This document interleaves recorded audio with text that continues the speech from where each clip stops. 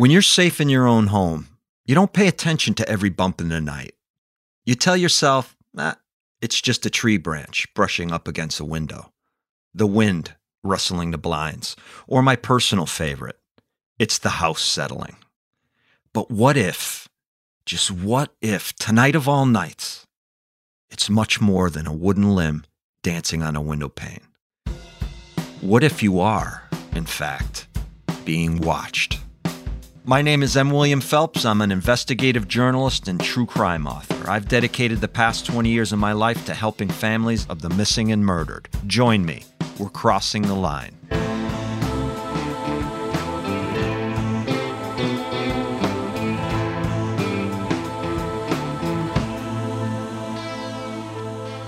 Melbourne, Florida police detective Dennis Nichols was having a normal night on April 20, 1988. Your typical calls: theft, domestic violence, maybe a brawl at the bar, some drunken idiot brandishing a gun. Just southeast of Orlando, Melbourne was a fairly big city even back then, about 50,000 residents in 1988. But then a call comes in. Respond to the River Oaks condominium complex for a fire. It was a ripper, but the fire department had put it out already. The assumption was arson, but a second crime had been exposed. So Nichols heads out to investigate.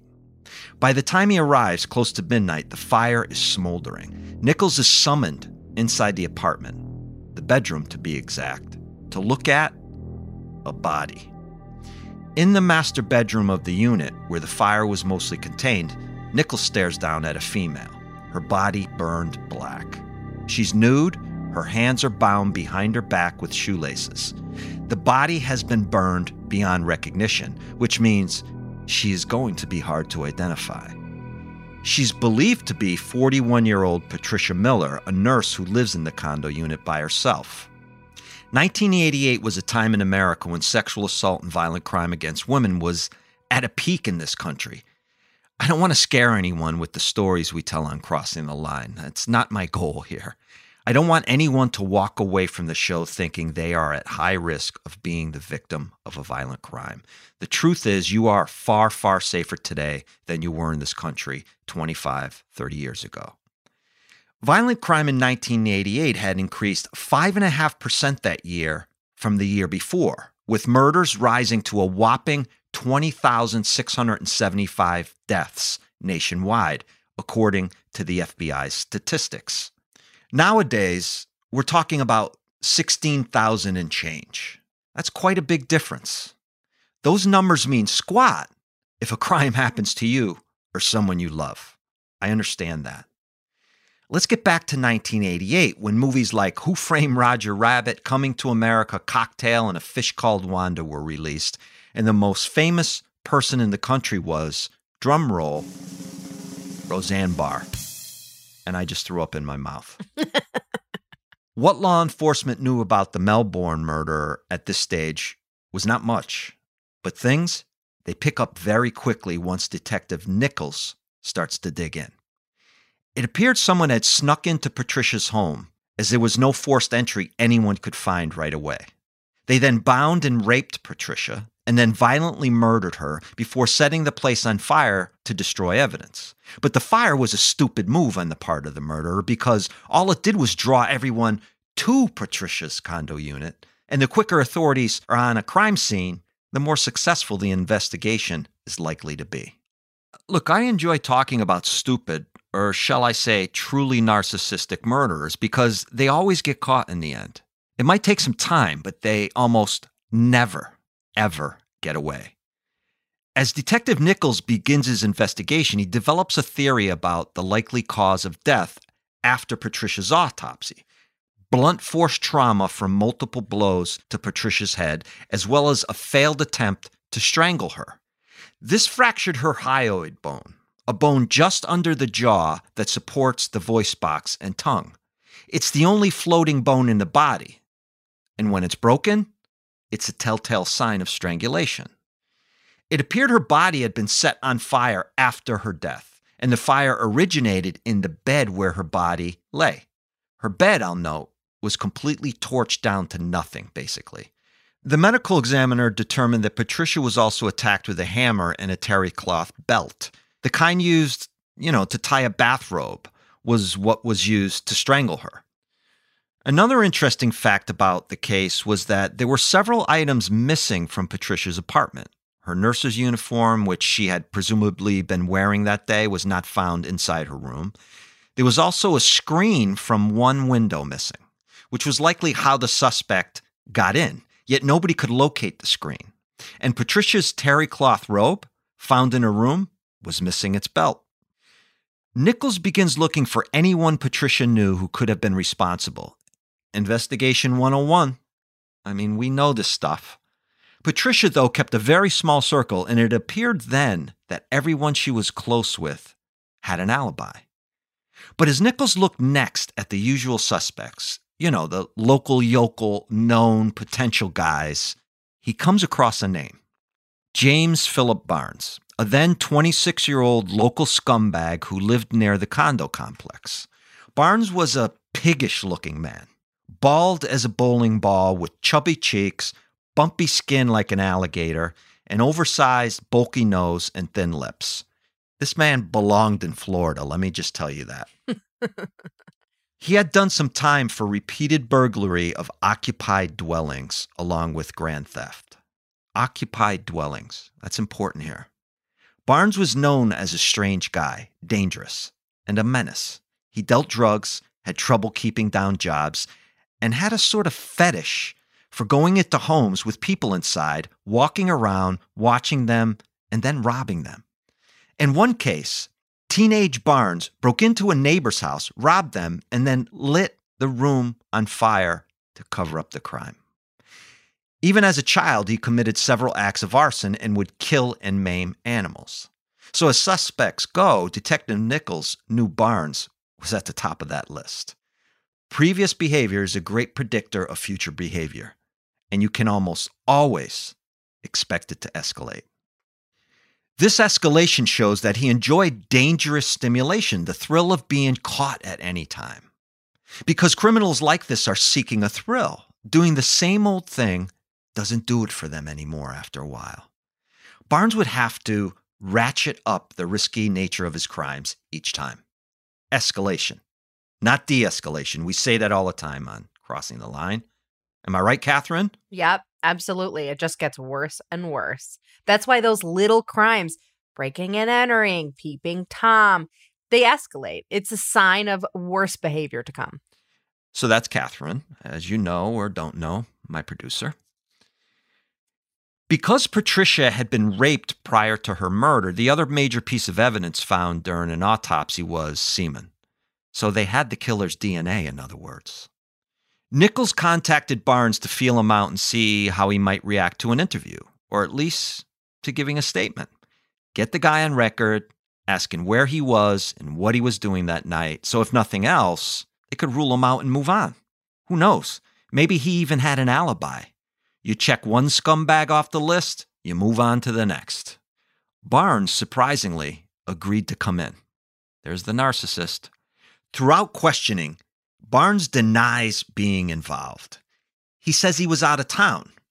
But to Nichols' surprise, Barnes says, you know what? I'll be more than willing to give you a DNA sample for testing. That's wild to me, but my thought goes to it's 1988. He's probably thinking, like, what are you going to do with this? You can't really identify me using a DNA sample. Yeah, DNA wasn't then what it is now. And definitely the reporting of how much it solves crimes was non-existent then. Right. It wasn't like, well, you just made this an open and shut case. Right.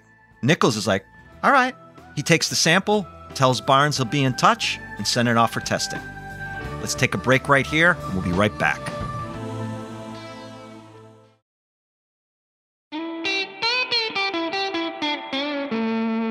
Detective Nichols sent out James Philip Barnes' DNA sample in 1988, just about 2 weeks after Patricia Miller was violently raped and murdered. He had a hot suspect in Barnes. Detectives sometimes get a feeling for a suspect, and Nichols knew Barnes was lying about where he was that night. Beyond that, the guy hit every mark of a potential killer. The lab came back and said it didn't have the capacity to test the semen found at the crime scene to Barnes's DNA. Remember, this is 1988.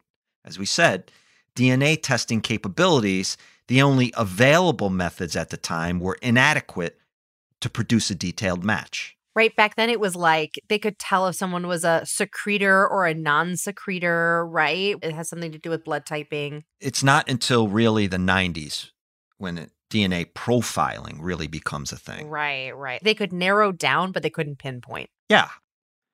It had only been 4 years since British geneticist Alec Jeffreys had discovered that DNA profiles could be used to resolve questions of paternity and potentially solve crimes.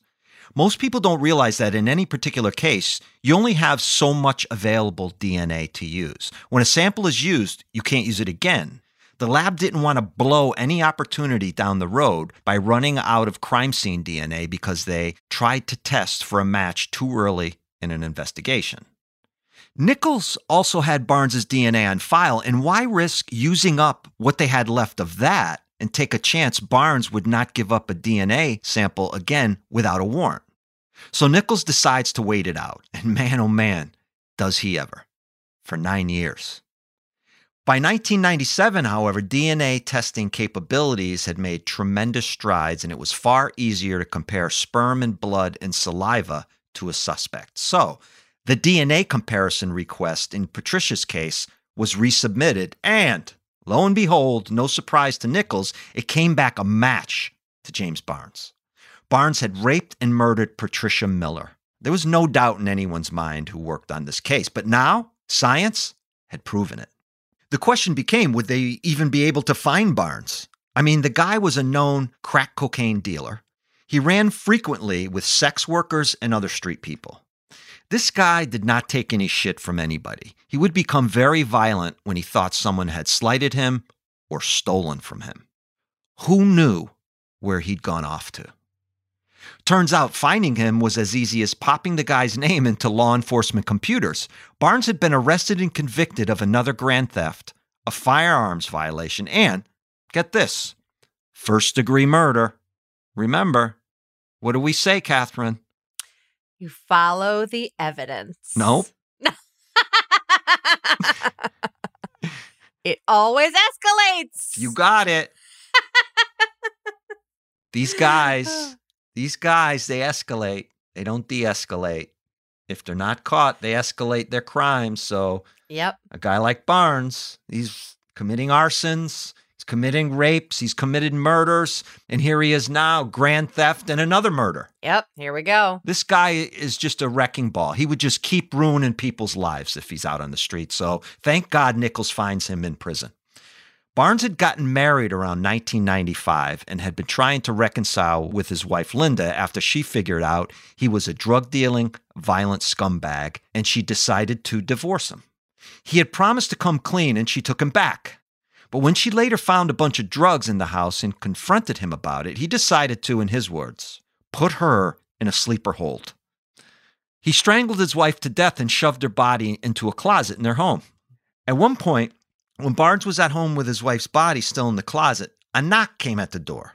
It was Linda's brother and sister-in-law and mother looking for her. Within an hour, police were surrounding the house and demanded to search it. Barnes ultimately tried to explain the murder away by saying it was an accident. He put the sleeper chokehold on her, supposedly to calm her down during a heated argument, and, oh yeah, to my utter shock and surprise, she just died. Just like that. This guy. Later, in an interview with police, he would admit to actually picking her up off the ground in that chokehold as Linda was shaking violently, trying to get away. He went on to explain that she had urinated on herself, which he knew then meant she had likely died. Sounds like maybe he has experience choking someone to death. He definitely, I'll just say yes. So here we have a guy who tried to strangle Patricia Miller, couldn't do it, and almost 10 years later now has mastered this murder technique. I say this a lot. Psychopaths evolve in the worst ways imaginable. They get comfortable taking lives and get better at it every time. Now faced with the facts, Barnes said he'd admit to Linda's murder, but only on one condition. Barnes' demands that the father of Linda's children be in the room when he recounts the murder, so he can tell Linda's children in detail how she died. That's so disgusting and insidious and horrible. But for this guy, it's power and control. It's re-victimizing his victims. This is who James Barnes is. Nichols and another investigator took off to the prison to interview Barnes about Patricia's rape and murder, knowing they had his DNA, which placed him at the crime scene. So do you think they're going to play some like good cop, bad cop here? I don't think so. I mean, I think they go there. They know he did it. They have his DNA. I think you just, you drop the hammer down on him and you say, look, dude, we got you. You know, by this time, Barnes refused to speak to them. As long as he didn't open his mouth, Barnes knew they'd have to investigate, put a case together, take it to the DA, and then charge him. DNA or no DNA, it would take years. Nichols hoped Barnes would save everyone the time and effort and make an admission, but no chance. The good news for the community and for the investigators was that Barnes was not going to be able to hurt anyone else, ever. You get life in Florida, you'd better settle into your new digs because you are not going anywhere. Nichols tried repeatedly to convince Barnes to confess, or at least offer up more evidence. Barnes knew, however, that the factors in Patricia's case were far more damning than the straightforward murder of his wife. Not only had he broken into someone's home and laid in wait for her, but there would be additional consequences for the rape and desecration of a corpse. He knew that if he admitted to Patricia's murder, or if they proved their case in court, the possibility of a death sentence loomed over him. So he kept quiet. I consider Mr. Barnes to be a bona fide psychopath, hitting many of the markers on the Dr. Robert Hare psychopathy checklist. This was really interesting. When I searched for this, it's literally a checklist. You give yourself like a score, like 1, 2, 3. How likely is this answer to be true for you? Or how true is this specific characteristic for you? And go ahead and search for that, guys. You might find something interesting about a boss, an ex. Like there was at least one friend who I was like, yep, an absolute psychopath. You can do it for like, to be more serious. There's people you're worried about in your life that may harm you or your family. Do the checklist on them. And then you'll know, keep them the hell away from you and your family. But like any typical psychopath, Barnes could not contain himself for long. He had to speak about the matter of Patricia Miller. There was something in it for him, as there generally is for all these guys. It's part of the psychopathy some vicious killers inherently espouse, and it resides in a subsection of personality disorders I have just started to study. Clinically, it's called narcissistic immunity. If you've known a true narcissist, you're going to relate to this. Some claim it's the childlike quality of the narcissist, and most of them display this adolescent behavior. They engage in magical thinking. You see, the bottom line here is that they feel omnipotent, that there is truly nothing in this world they cannot do or achieve if they wanted to. They also believe they're omniscient. In other words, there is nothing in this world that they do not know, and that knowledge of everything resides in them. I mean, we've all known a person like that, right? We've all known somebody who thinks they know everything. Most important is that they believe, truly believe, that they will always get away with whatever it is they are doing. It's a grandiose way of thinking, true. But more than that, it's that boundless love of self. The immunity part of it is multi-pronged. But in short, it is that they feel, really feel, that they are immune from the consequences of their actions. I say all of that because what James Barnes does next might seem baffling or even stupid. But when you understand narcissistic immunity, it becomes very clear. In 2005, Barnes writes several letters to the assistant state's attorney and confesses to Patricia Miller's murder. Then, in a sort of homemade recorded interview, he does the same. He claims he's converted to Islam in prison and was confessing as an act of atonement. But it's all nothing more than a carefully thought out and designed psychopathic strategy. That's all this is.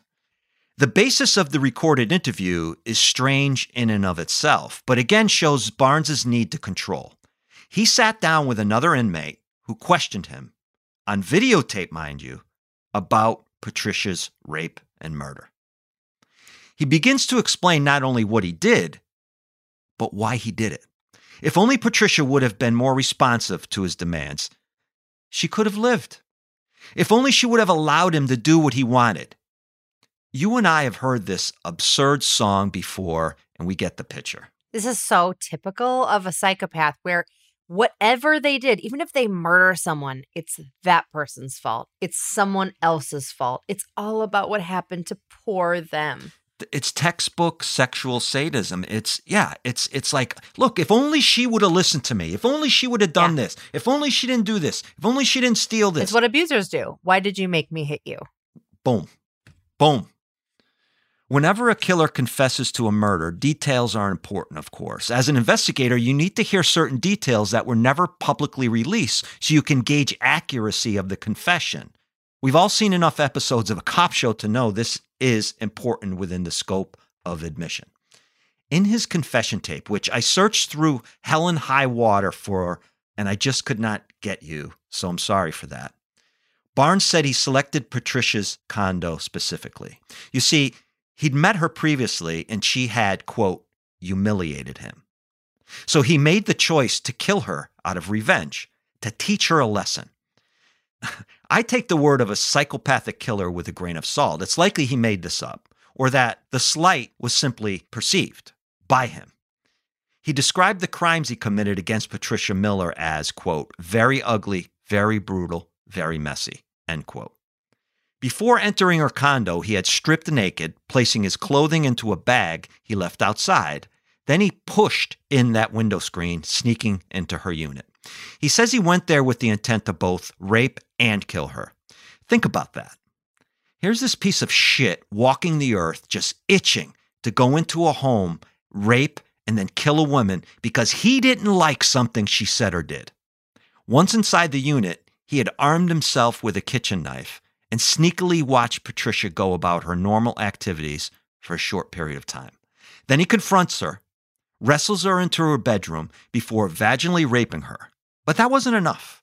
He binds her hands behind her back and he binds her feet with those shoelaces. And then he anally rapes her. Afterward, he took the belt from her robe and proceeded to try to strangle her with it. Realizing it would not be as easy as it might have seemed, he finally resorted to bashing her skull in with a hammer. Heavy stuff, I realize, but there's no sense in downplaying what monsters in our midst do. It's important to tell victims' stories. So let's take a break here, and when we return, you'll find out whether Barnes was held accountable for his crimes.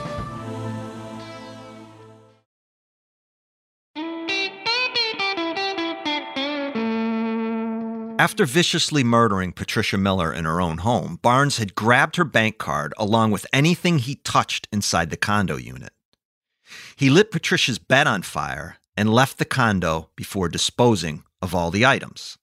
After Barnes' admissions in those letters and during his videotaped prison confession, he is, of course, indicted. The charges are as follows: first-degree murder, burglary of a dwelling with an assault or battery, 2 counts of sexual battery by use or threat of a deadly weapon, and arson. And in Florida, those charges, my good people, are enough for you to face death. Barnes then waives his right to counsel. And like any tried and true narcissist, he decides he will represent himself.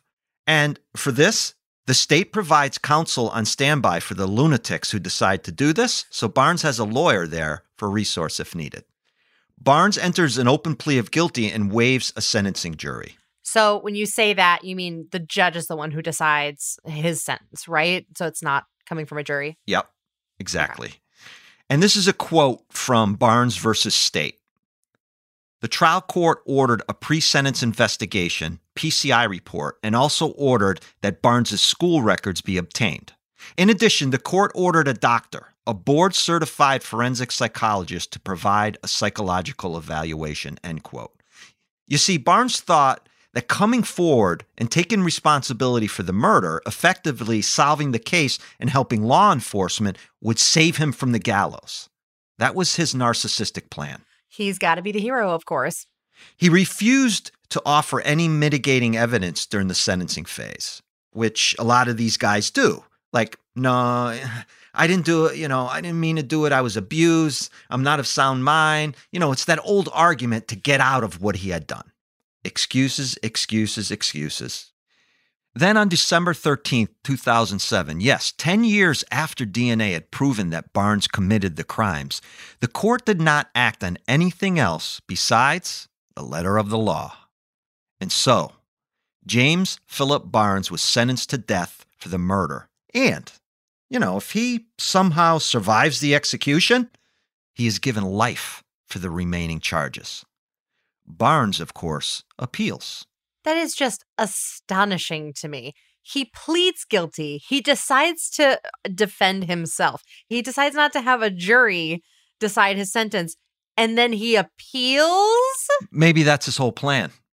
It just makes no sense. Maybe that's the prison legal plan that you get from your boys down the road. Yeah. Just like push off the death penalty by appealing. He also files a petition for appeal to the U.S. Supreme Court. This is a narcissist just wasting everybody's time. That's what he's doing. Time and money. He's denied. He loses his original appeal on September 17th, 2013. One thing James Barnes has always maintained is, quote, there are other crimes out there that I have committed that I have not been held accountable for, end quote. That might be one of the only totally true statements this guy has ever spoken. That's what I'll say. Barnes ultimately admits to documentary filmmaker Werner Herzog in his miniseries called On Death Row that he also murdered a woman named Brenda Fletcher. Her decomposed body had been found in a water-filled drainage ditch along the northbound on-ramp along I-95 of Cocoa, Florida.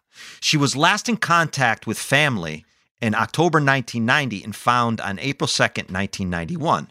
There's a point in the documentary where Barnes describes how Brenda took his wallet. That pissed him off, and you can see the anger and resentment toward her on his face. He calls her a crack addict. He demeans her, even in death. And this is from a man who claimed earlier in the film that he is remorseful. He goes on to admit to Herzog that he also killed 14-year-old Chester Wetmore from Bradenton, Florida, who had been missing since May 26, 1986. Barnes said he met Chester and helped him hide out because the boy had run away from home. He also demeans Chester, calling him a drug addict. The kid broke into Barnes's car, he claims, adding, quote, I was very, very upset, end quote. So he killed him, burying his body near a lake. I've said this over and over about so many different people. It seems redundant to me to say it, but James Barnes is a psychopath. He's textbook. There's no remorse. There's zero empathy. He tries to come across as a guy who now cares because he supposedly found religion. But make no mistake, he is the personification of evil. Today, Barnes awaits execution, which for me cannot come soon enough. I reached out to him via email. Yes, you can email some inmates on death row. That's a whole nother episode. And have yet to hear anything from him. Do I suspect I will? Yes, I do. And when that day comes, I'll update this episode right here. Back next week with a new case. Be safe, be aware, subscribe to the show, please, and leave reviews.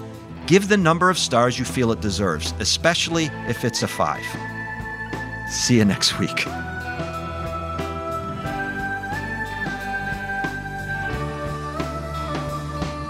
Sources for today's episode come from On Death Row, documentary miniseries produced and directed by Werner Herzog, Florida's Commission of Capital Cases website, HealthyPlace.com, Narcissistic Immunity by Sam Vaknin, Barnes v. State Appeal, in the Supreme Court of Florida, James Barnes v. State of Florida, and special thanks to Dr. Michelle Bosco for her conversations with Phelps on narcissistic immunity.